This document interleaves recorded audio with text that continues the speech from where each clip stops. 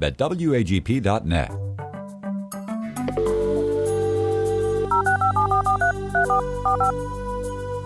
This is the Bible Line, a live radio call-in program with Dr. Carl Broggi. Dr. Broggi is the senior pastor of Community Bible Church of Beaufort, South Carolina. And for the next hour, he's available to answer your questions, providing biblical insight and wisdom for everyday Christian living. Our phone lines are open, and if you have a question, you may call 525-1859 locally, or outside the immediate area, call toll-free 877-924-7980. Now let's join Dr. Carl Broggi. Study and show yourself approved of God as a workman who is not ashamed, handling accurately the word of truth. So glad you can be with us for this Bible Line hour. If you're joining us for the first time here at 88.7, for the next hour, we take people's questions concerning the Bible, whether they're trying to understand a passage or trying to apply a biblical principle to some challenge in their life, family, ministry, whatever it might be. All you need to do is pick up the phone. Again, locally, it's 843-525-1859. Our toll-free number is 877. The call letter is WAGP 980. When you call, you can go on the air live, or if you're more comfortable, you can simply dictate your question. You can also shoot us an email directly to the screen in front of us, and the email address is TBL for the Bible Line, tbl@wagp.net. Rick, let's go ahead and we'll get started. Indeed, Pastor, we've got a live caller standing by. Let's go to him now. Thanks for holding. Good morning. You're on the Bible Line. God bless you, Pastor. How you doing? Doing well, thanks, brother. What can we do to help today? Yes, I have a two-part question. I wanted to ask you about the credibility of Matthew Henry commentary of the Bible, and I have a question. I was studying about spirits, and his commentary, he said that spirits is the result of the fallen angels mating with humans, and after the flood, when God killed off the earth with the flood, the spirit went back to immortality, so that's why we had evil spirits of the day. Well, Matthew Henry made that comment? On one of his commentaries. Oh, his commentaries. The Bible, yeah, right. Sure. And I wanted to see what your intake of. That's actually why we have spirits of the day. I want to find out. Yeah, I don't think so. I don't think I would agree with Matthew Henry on that, if that's indeed what he said. He was a 16th century pastor, and certainly God used him in a mighty way. He loved the Lord. He wrote a number of commentaries that have been compiled in most formats into 1 to 3 volumes, depending who publishes them. There are some things that I would differ with him on. I think he's amillennial, which by that I mean he believes that the church has replaced the nation of Israel, that God had no future for the Jewish people. I think he was sadly mistaken, and so that influences the way he looks at a lot of different passages in the Bible. But that was a very common belief in his day, just like in the early part of the 19th century, even at the start of the 20th century, before World War I and World War II happened. People thought that we would usher in the second coming of Christ here on earth, and so people have had mistaken understandings of how the end times will unfold, and a lot of that comes down to the approach on how to interpret Bible prophecy. And unfortunately, a number of men, and Matthew Henry was no exception, they used one principle for interpretation when it came to the majority of Scripture. I say the majority, about 1/3 of the Scripture is prophetic, so I'm not talking about a small portion, but they used a different principle for interpretation when it came to prophecy passages, and so that influenced a lot of the way they thought on certain subjects. But to answer your question directly in reference to angels, no, the Bible is very clear that the angels rebelled against God. 1/3 of the angels, the number is given in Revelation chapter 12, and Satan, who in the Latin translation of the Bible, his name is Lucifere, and so in the King James translation, instead of translating the Hebrew, they translate the Latin, and it comes out as Lucifer. In a lot of translations, it says son of the morning, which is what the Hebrew word means. But the King James translators were really not sure what that Hebrew word meant, And so they went to the Latin translation of the Bible, which had been in use for over 1,000 years, and they just translated it Lucifere or Lucifer. In either case, this holy angel, we think of Lucifer, as this evil, vicious being. Actually, when he was Lucifer, he was a wonderful angel of God, and he had a very cherished role. But he rebels against God, and he's named the adversary Satan. Many names are given to him in the Scripture. And he convinces a third of the angels to rebel with him. Now, it is true that there are some angels, and I'd have to go back and look at my Matthew Henry commentary. I don't use it that often because I'm more of an expository preacher, though I will give the guy credit. He did more expository preaching than a lot of men did in his day. So I'd have to go back and see exactly where he said this. But in Genesis, it is true that there was a group of fallen angels. Genesis 6 records it, and I have a whole sermon on it. If you go to the Genesis series, it might be helpful to listen to the sermon on the first 9 verses of Genesis chapter 6. But there in Genesis 6, we are told of an event that took place. It says, my spirit shall not strive with man forever, because he is also flesh. Nevertheless, his days shall be 120 years. So God is giving a warning that man has 120 years left, and then that's it. That doesn't mean he's going to live 120 years, each person, but he's talking about the time for the judgment to come. So the Nephilim were on the earth in those days.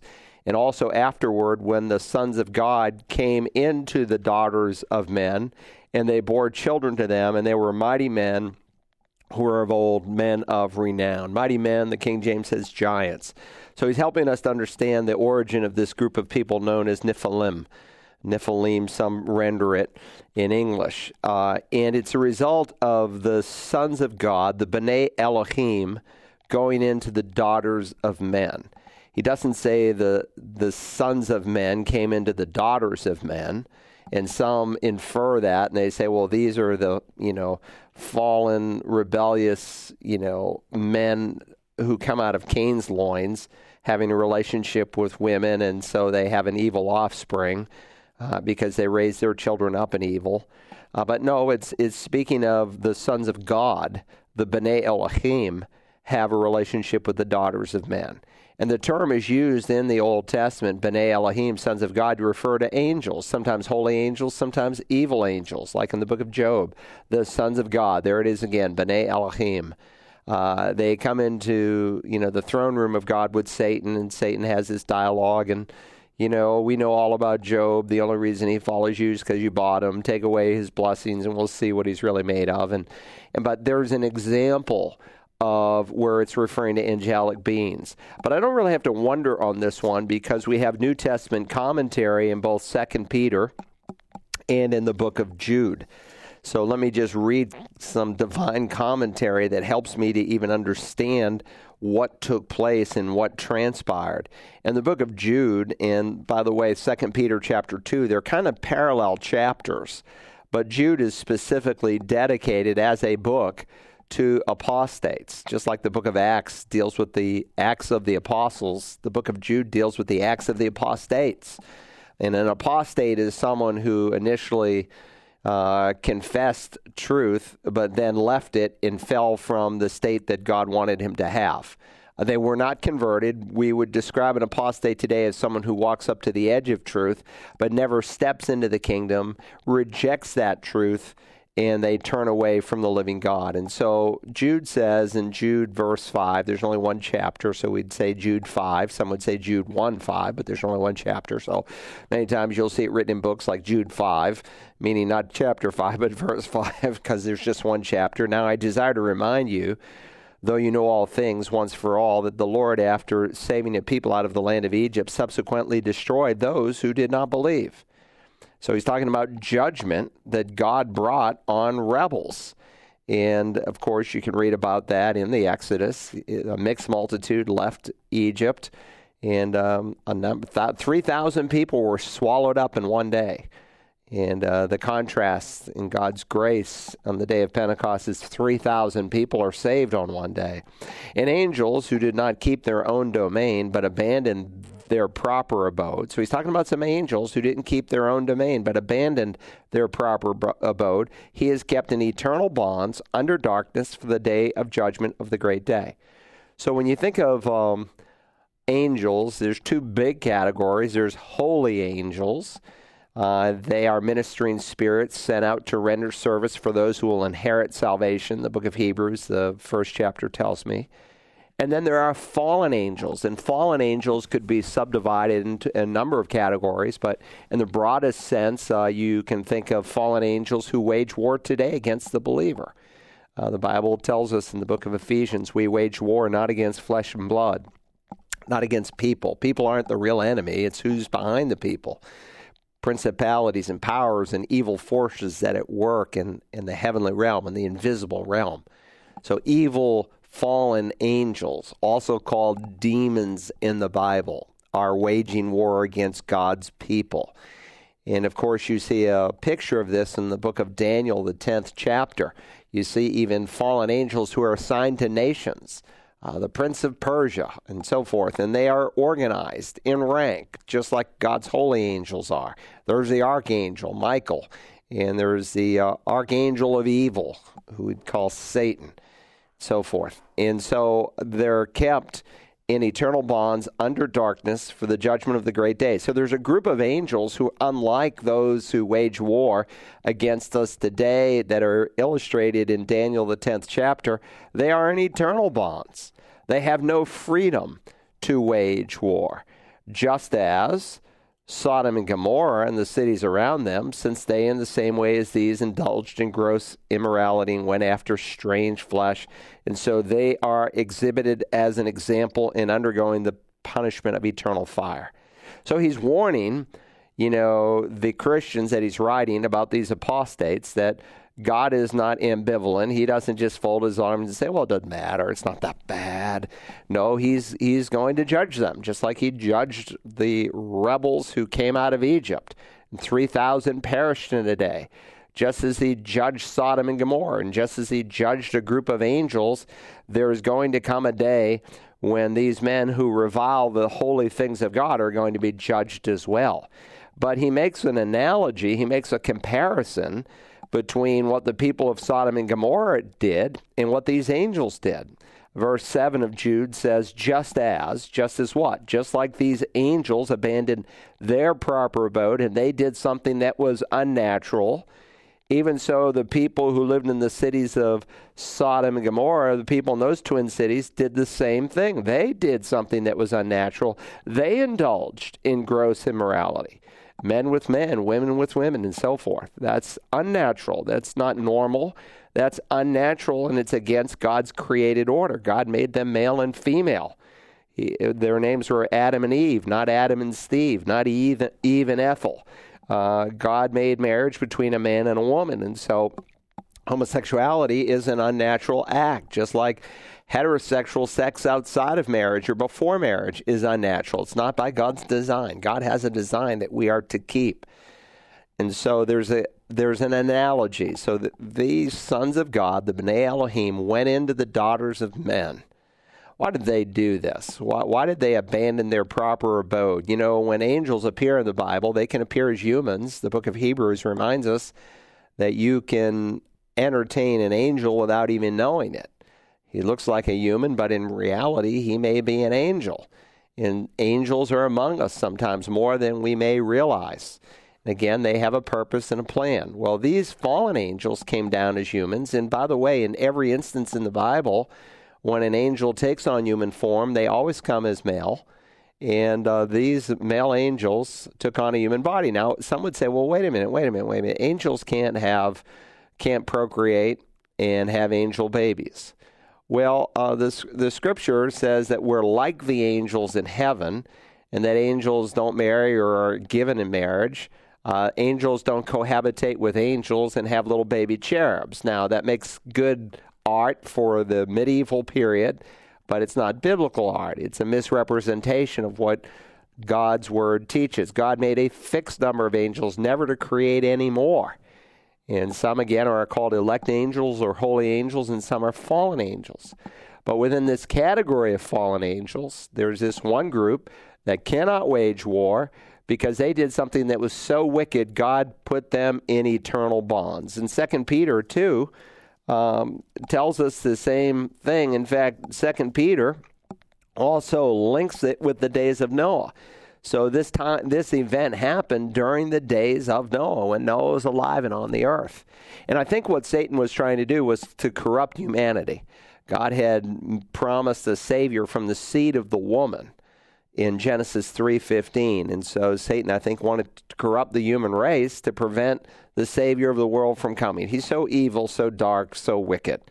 So I can't remember Matthew Henry. I've read a lot of his commentaries, but I don't remember him ever saying that. But that angels were a result of this time period, fallen angels. Fallen angels, the fall of the angels are described in two principal passages. I always remember 14 times 2 is 28. So you can read the fall of Satan in Isaiah 14, and you can read of the fall of Satan in Ezekiel chapter 28. And that's when the fall took place, when Satan rebelled, and he took the numbers given in the New Testament, a third of the angels with him. So that's an entirely distinct event from the Genesis 6 event, because these fallen angels, again, are in eternal bonds kept for the day of judgment. So God is very, very clear on that. Anyway, that's a great question. I hope it helps, and let's go to the next question, Rick. All right, 843-525-1859 if you have a question on today's Bible Line. And, of course, this is the National Right to Life and Sanctity of Life Week, so we've got a number of questions relating to that. Let me interrupt before we go there. So yes. I know a lot of Christians are headed towards Washington, D.C. this weekend for the annual march, and I commend those who are able to go. I'm not going this year. I've been before. I'm not going this year. But we are actually having a men's conference this weekend with the former vice president of Promise Keepers. And so that's this weekend. There was a spot that went on that was 10 years old that came on at the start of the show. So don't get confused. I'll be preaching this weekend. But on Friday and Saturday, we have a very special speaker, Dr. Paul Fried, who is the former vice president of Promise Keepers. His dad started one of the greatest radio ministries in the history of the church since we've had radio, called Trans World Radio. And it's had a phenomenal impact, especially during the 70s, 80s, and 90s via shortwave radio. Now we have other means in which to do it, though it still plays a very prominent role in some parts of the world. So it's a great ministry. But he's going to be speaking, and this is open to churches across the Low Country. And a lot of pastors are coming, and they're bringing the men from the church. So, Rick, go ahead and play that spot.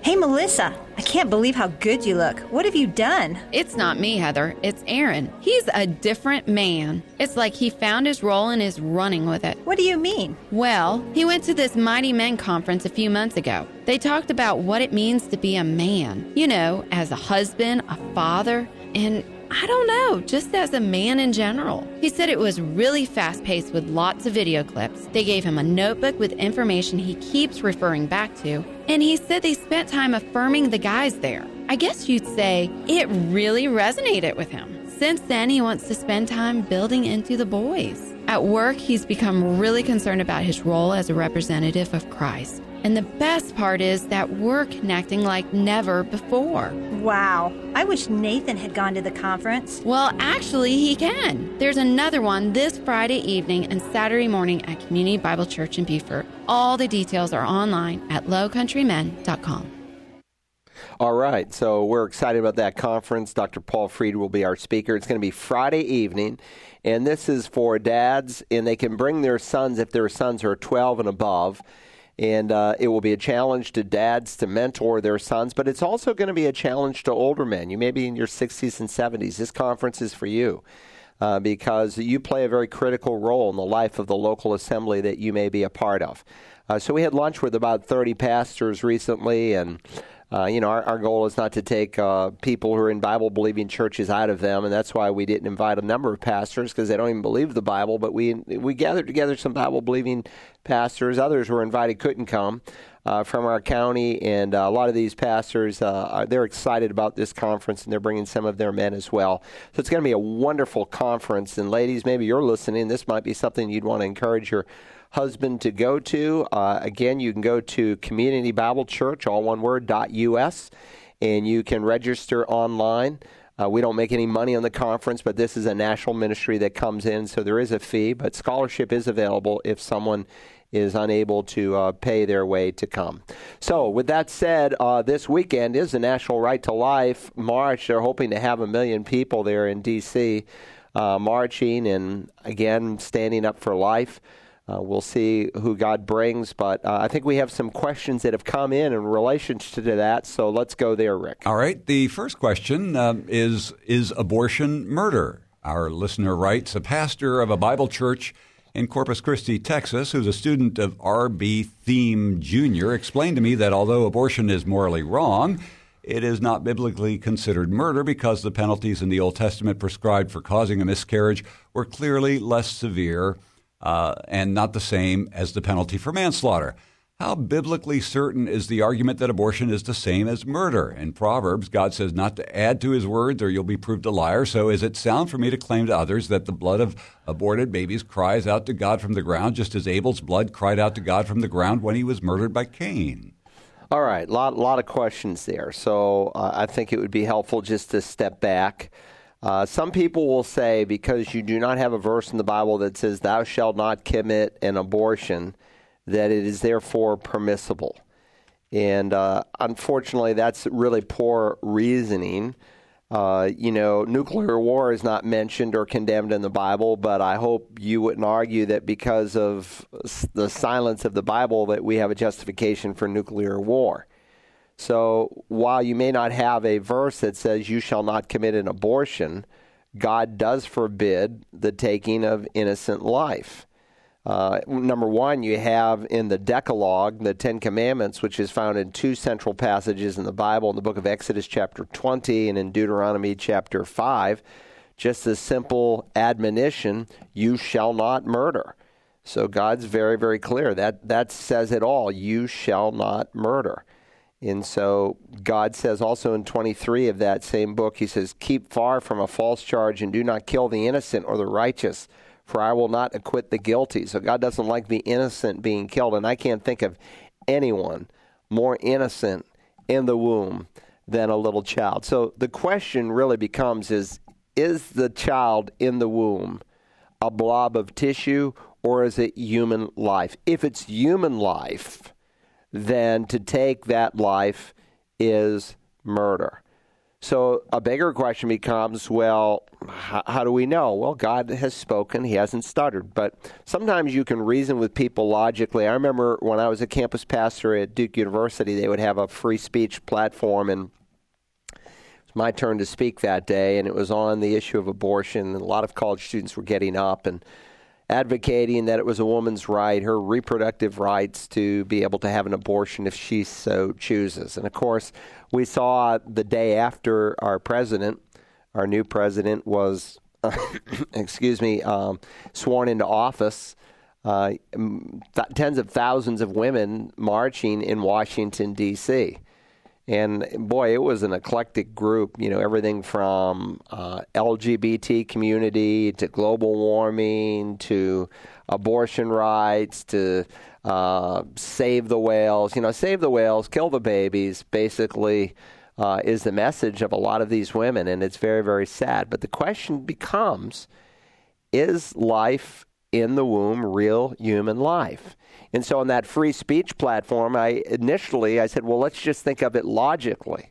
I said, here we are in the common area of Duke University, and I said 200 yards to our left is Duke Hospital, a great hospital, one of the finest hospitals on the East Coast. It's got a tremendous reputation. But I said a woman could go into that hospital today, 6 months pregnant, and she is going into premature labor, and that hospital will do everything in its power to try to save that baby's life. so that that baby can live and that mother can take home a healthy baby. I said another woman could go into that same hospital this morning, 6 months pregnant, to terminate her baby's life, to say, I don't want this baby. I want this baby dead. So logically, when does life begin? Is that not a problem for some of you listening today?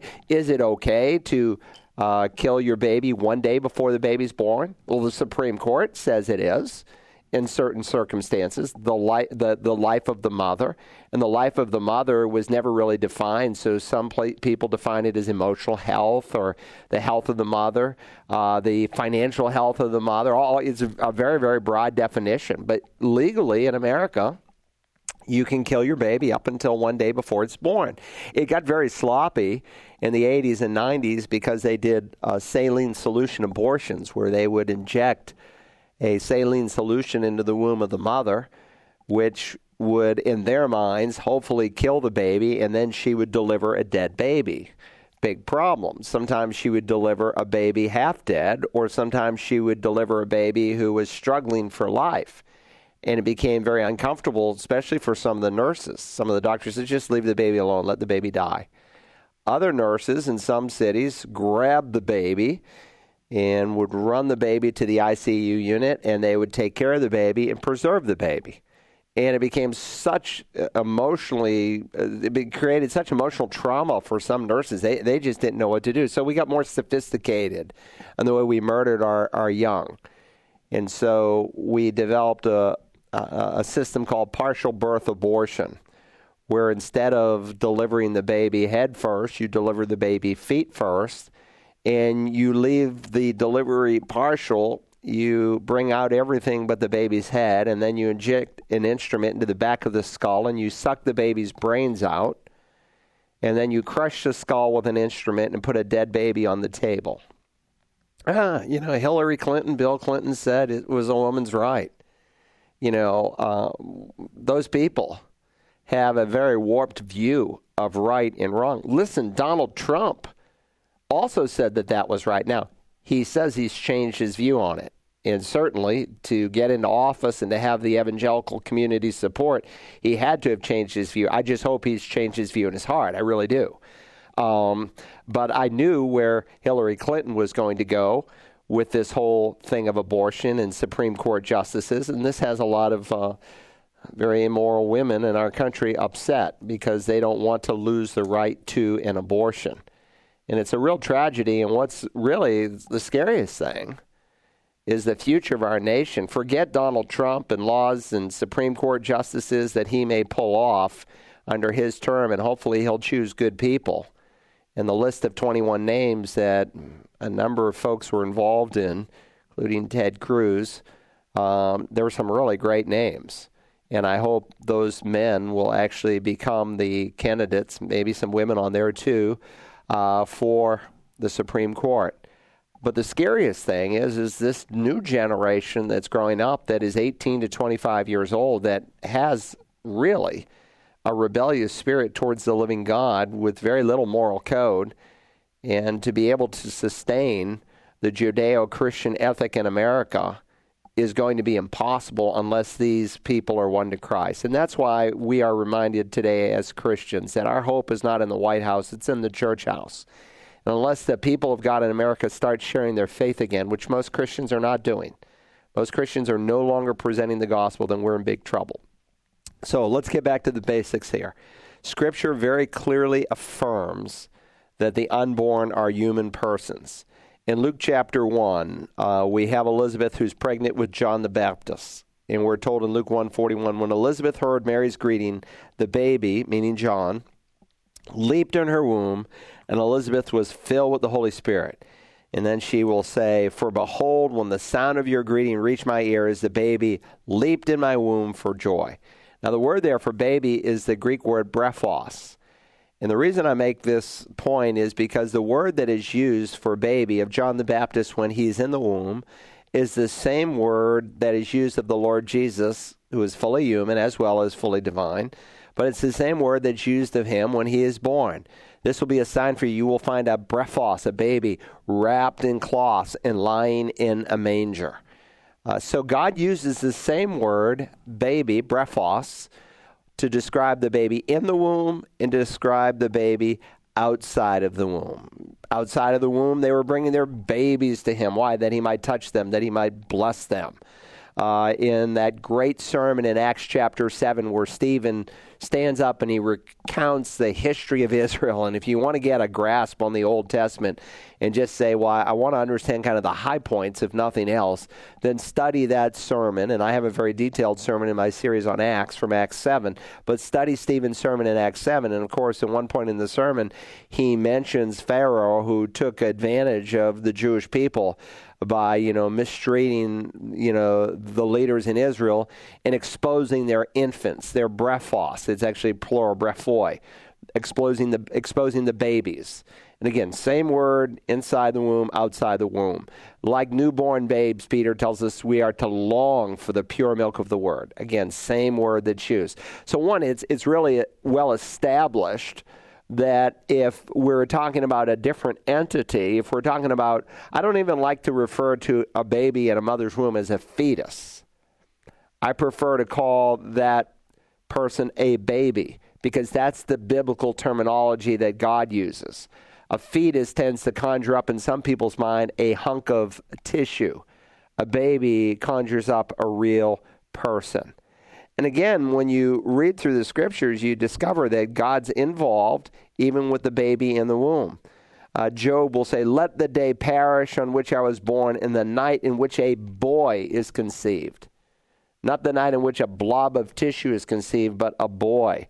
Psalm 51:5, King David says, behold, I was conceived in iniquity. In other words, he dates his fallen, sinful nature all the way back to the point of conception. And so he is reminding us that we are born with a sin nature. Blobs of tissue are not, but people are. And again, God interacts with the unborn baby even in the womb. That famous passage in Jeremiah chapter 1, Jeremiah says that God called him to be a prophet from his mother's womb. I appointed you a prophet to the nations before you were born. Likewise, King David writes in Psalm 22, he says, upon you I was cast from birth. You have been my God from my mother's womb. Oh, really, David? Yes, because that's a person. And then in that great Psalm 139, I often read it at funerals.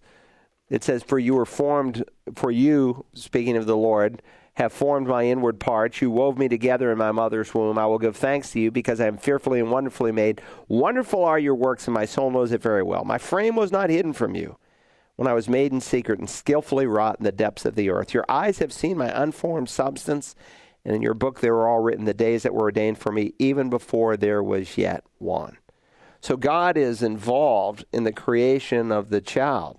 He is weaving that child together in the mother's womb. And every baby is a unique creation of God. No two of us on the planet of 7.5 billion people even have the same fingerprint. Isaiah, the prophet, in the 49th chapter says that he was called to be a prophet, again, from the womb.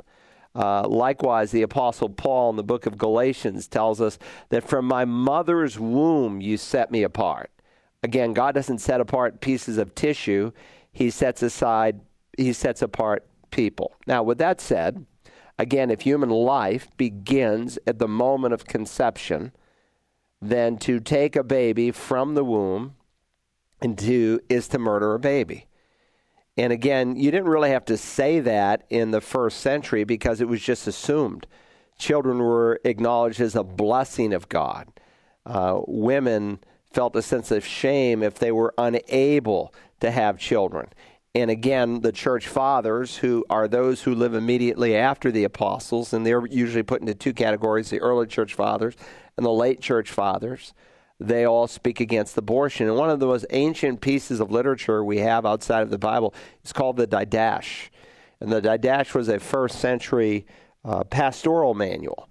So that if someone was a new pastor and he wanted to say, well, how exactly, should you do this in the church and da-da-da-da-da, and it speaks against abortion as a murder.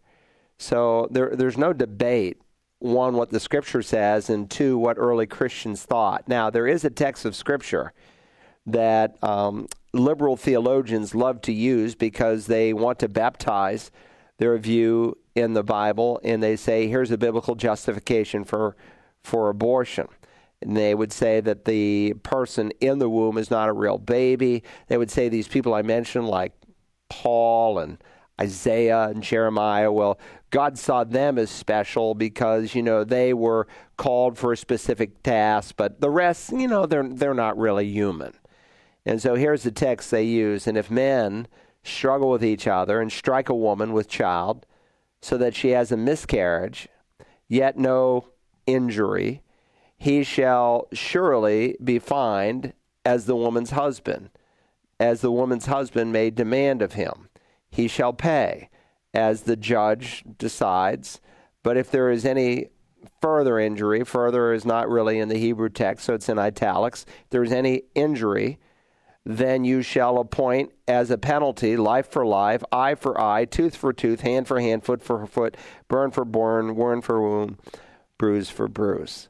And so the argument is that if a miscarriage takes place and the child is lost, that the person who brought about this tragedy, he's just fined. But if the mother dies in the scuffle, it's argued that the penalty is life for life, wound for wound, so on and so forth. Well, it's really a problem of translation. Rick, do you have some other Bibles in front of you this morning? I just have my New American Standard here in my hand, but maybe you could pull up Exodus 21 and pull up verse 22, and I'll let you read it out of a couple of other different translations, and I'll call on you for just a second here, but let me make a couple of points here. Again, with time, sometimes translations need to be updated. And so today, when we think of the word miscarriage, we think of a premature birth that results in a death. But there was a time in America where you could use the term miscarriage and not necessarily refer to a baby that has died. Just a premature birth would be called a miscarriage. But now the word has a different connotation. So in the 1901 ASV, which is the American Standard Version, they translated it one way, and then in the 1950s, they came out with the New American Standard where the nuance of a miscarriage really still had a dual nuance. Today, it has a singular nuance. And so I think it would be helpful at this point for the NASB to update their translation because the word has changed with time. But if you look at some of the other translations, like, do you have the ESV there, for instance? I do. All right, pull up the ESV and tell me how that reads, if you would. All right. If men quarrel and one strike a woman with child, and she miscarry indeed, but live herself, he shall be answerable for so much damage as the woman's husband shall require. So they use miscarried. Now go to the Net Bible. Do you have the Net Bible? I do. The New English translation, the Net Bible. Okay. And it says, if men fight and hit a pregnant woman and her child is born prematurely. Okay, prematurely. All right. Go to, you have the HCSB, the Holman Christian Standard Bible. See what that says. All right. When men get in a fight and hit a pregnant woman so that her children are born prematurely. Children are born prematurely. Go to the, see if you have the YLT. That would be the Young's Literal Translation. All righty. That would be, and when men strive and have smitten a pregnant woman and her children have come out. Her children have come out. So it's describing not necessarily bringing forth a dead baby, but children being born early or prematurely. And some of the translations bring that out better than others, but I think the word miscarriage really doesn't communicate the word yada in the verb yasa, which is used in the Hebrew text. The word yasa just means to go or to come out. And it's used over 1,000 times in the Bible. And in virtually every instance that it's used of something coming out alive. There's one exception in Numbers 12, but there in Numbers 12:12, if I remember the verse, it's not in reference to the verb yasa, meaning a dead baby by the verb itself, but the context draws it out that it's referring to a dead baby. So my point is that I don't think that there's any argument that people can make from this verse that, number one, the baby is dead, and therefore, just because it's a baby from the womb and less of a person, the man is only fine. But if the mother dies, well, then it's a life for life and so forth.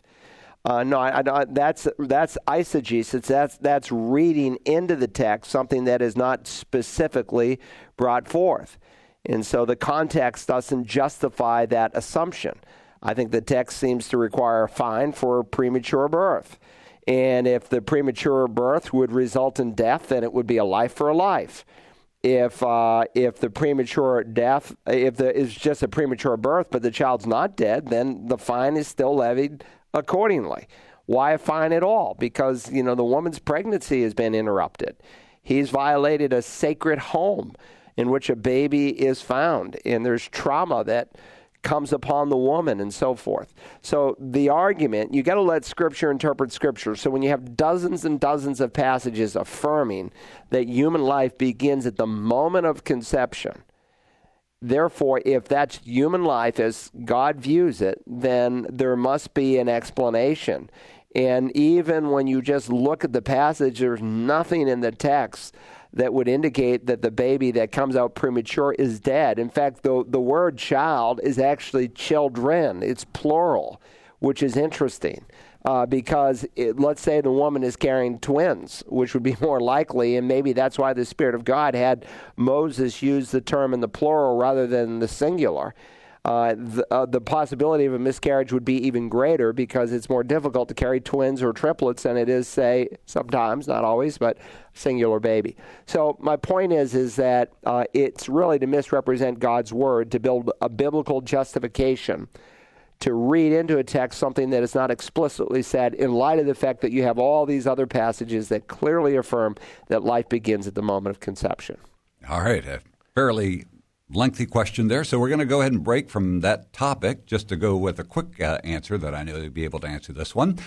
Somebody asked, who did Cain marry? Well, either his sister.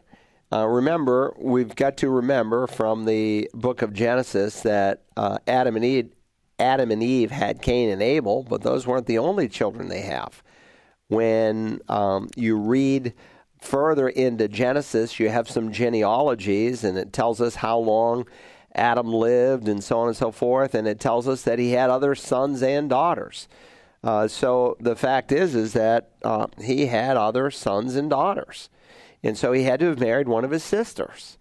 Now, you say, that's pretty weird. Well, maybe not as weird as we would think today, because remember, this is pre-flood, and people lived hundreds and hundreds and hundreds of years length of time. The oldest man who ever lived 969 years. And when you read the descendants of Adam here in Genesis chapter 5, this guy lived 600 years, this guy lived 609 years, this guy lived 525 years, and so on and so forth. They live a long period of time, a long period. And it's not by accident. So with that said, he could have married someone that came from his dad and mom's loins that were a few hundred years apart. And two, this was before God had instituted into his moral law restrictions on who you could marry. So there's not like another person created outside Adam and Eve that becomes a wife for Cain. It's not a mystery. That's just how it happened. And then, of course, as the human race began to multiply, God narrowed the scope of who you could marry and who you could not marry. God never changes. He's the same yesterday, today, and forever. But sometimes the way that he deals with his people at different times in human history does change. So, all right. And you can listen to a much longer answer than that if you go to my series on Genesis and listen to the message on Genesis 4. All right. On our topic of sanctity of life, our next question regards the significance of abortion to the prophetic calendar. At the Democratic National Convention, this listener writes, women stood on the platform of the Democratic candidate with full endorsement and boldly shouted out their abortions to the entire nation and the whole world. More recently, Hillary Clinton stood with Cecile Richards in support behind her on the nationally televised stage and proclaimed their unity and common cause in defiance and opposition of those who oppose abortion. Cecile Richards, who had also previously founded an organization to oppose preachers and biblical preaching that teaches, based on the Bible, that women are not to lead or rule over men. She undertook this effort in reaction to Texas preachers preventing the continued governorship of her mother, Texas Governor Ann Richards, and it's a continuation of LBJ's censorship of Texas preachers opposing his government corruption by instituting the 501c3 regulations prohibiting political speech in churches. Has there ever been a time in the history of the world where mothers stood in competition for the leadership of a powerful nation and proclaimed their willful extermination of their own babies in their wombs? I understand Israel practiced child sacrifice to Molech on hilltops openly. You mentioned that this past Sunday. But is this murder of born babies in the history of Israel, as described in the Old Testament, equivalent in divine consequence of judgment to the killing of unborn babies presently in America? Well, throughout the history of man, there has been child sacrifice, and it's been done in different ways and in different fashions. Certainly, the Canaanites would offer their children sometimes to Baal, the so-called fertility god, more often to Molech or Moloch. He's actually given a couple different names in the Bible. And God's very, very clear that in the book of Leviticus, say to the Israelites, any Israelite or any foreigner residing in Israel who sacrifices any of his children to Molech is to be put to death. The members of the community are to stone him. I myself will set my face against him and cut him off from the people, for by sacrificing his children to Molech, he has defiled my sanctuary and profaned my holy name. So God saw it as a wicked thing to offer your children to some false god, because again, there's human life, and God hates evil. And this is, by the way, part of the reason under the theocracy of Israel, we don't live in a theocracy. There's only been one theocracy in the history of man. We don't stone adulterers today. We don't stone murderers today. But Israel did, because they were a theocracy. Now, there have been some people who had kind of a balled-up view on who Israel is today.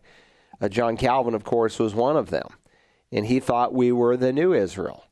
And because of that, he created a theocracy in a place called Geneva, Switzerland. And he wanted to take a lot of the Old Testament laws that applied uniquely to Israel and not to New Covenant believers in the church, and apply them broadly. So there was a brother in Christ who had a difference with him, not on a primary issue, but what I would consider a secondary issue. Anyway, he wanted him burned at the stake. And he said, make sure there's plenty of green wood, so that he heard all that much more. He thought that you could, punish apostasy and other things with death. I think he was wrong. And I think that was unique to Israel. But what God did through the people of Israel certainly expresses what God feels about certain kinds of sin and how evil it is in his sight. Now, look, if you've had an abortion, God can forgive you. He forgives all manner of sin. But the people that worshiped Molech were so evil. It was like a cancer that would enter into the people of Israel. And this is why when we studied Elijah last week, God said, kill all 850 prophets of Baal. 450 prophets of Baal, the 400 prophets of Asherah, wipe them all out. Because God didn't want a single malignant, cancerous, evil cell left among the people of Israel.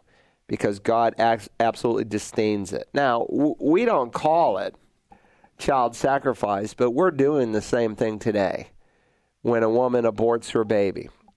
It's a different God. We may not call his name Molech. It's a different God, but it's nonetheless a false God. The Bible reminds us that idolatry can take many expressions and forms, and Paul writes to the church of Colossae and tells us that sexual immorality is idolatry. And so some people worship sex. And when there's an inconvenient pregnancy that comes along, then we bring our bodies to some sophisticated abortion mill where they exterminate the baby. We are honoring and worshiping the God of sex, the God of convenience. And of course, when birth control methods came in the 1960s, women thought, well, we can have sex with no consequence, as did men. I'm not just blaming women here. Men are as guilty as the women are. Many a man has convinced some woman to go and kill their little baby in the womb that has been conceived. But if life begins at the moment of conception, and that is the clear teaching of Scripture, so then it really becomes an issue. Is the Bible true? Then it's an evil. And listen, Hillary Clinton is an evil, evil woman. I don't know how else to describe her. She's an evil, evil woman. To advocate, in many women like her, that this is a woman's right to kill the baby in the womb.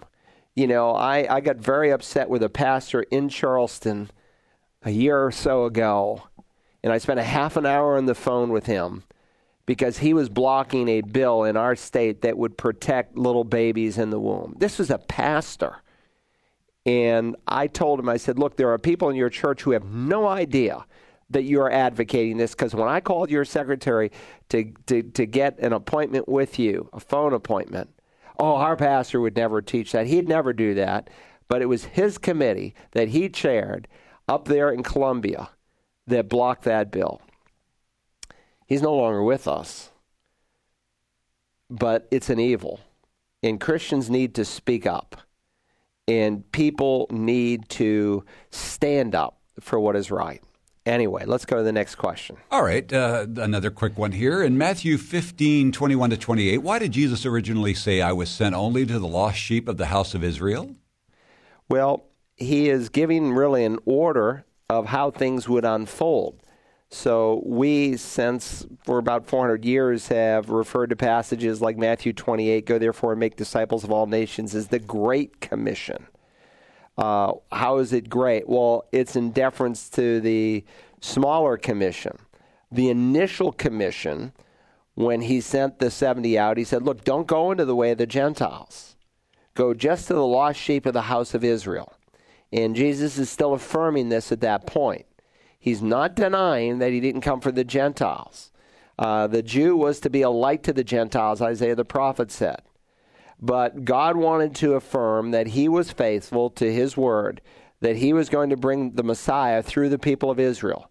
And so when Jesus initially begins his ministry, he approaches the Jewish people and is reminding them of the promises that God had made to the Jewish people. But because of their unbelief, the kingdom that he had promised those people was postponed. And that's what Matthew 13 is all about. They commit an unforgivable sin in Matthew chapter 12. They ignored the witness of God the Father, given through the prophets. They ignored the witness of God the Spirit, as they saw visibly in their face evidence of his work through the miraculous as done in the Son of God. And they ignored the testimony of God the Son. Jesus claimed to be God. The Father said he was God. And then the final testimony of the Spirit who was speaking to their hearts, they ignored him as well. And so they committed an unforgivable sin, what the Scripture calls blasphemy of the Holy Spirit.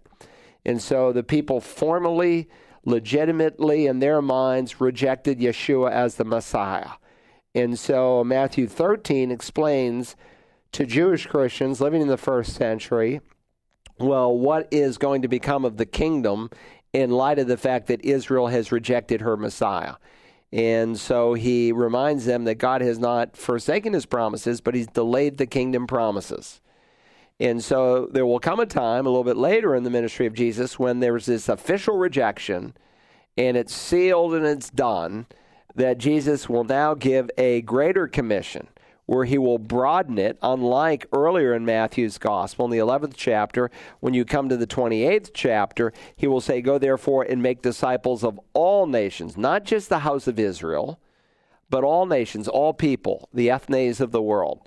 And so that's what we are called to do today. And God hasn't forsaken Israel. He's not done with Israel. That's where we started today with Matthew Henry, who was a very godly man, but, you know, a lot of his theology came out of Roman Catholicism, as many men in that day. And he thought the church was the new Israel and had a somewhat distorted view of the Jewish people, as did Calvin and Luther and a number of other people. But God's not done with the Jewish people. He's actually orchestrating the events in Israel as I speak today to bring about the second coming of his Son. He used the Jewish people to bring about the first coming of his Son, and he is going to pull off the second coming of his Son through the Jewish people. And it's not by accident that they are front and center almost every day.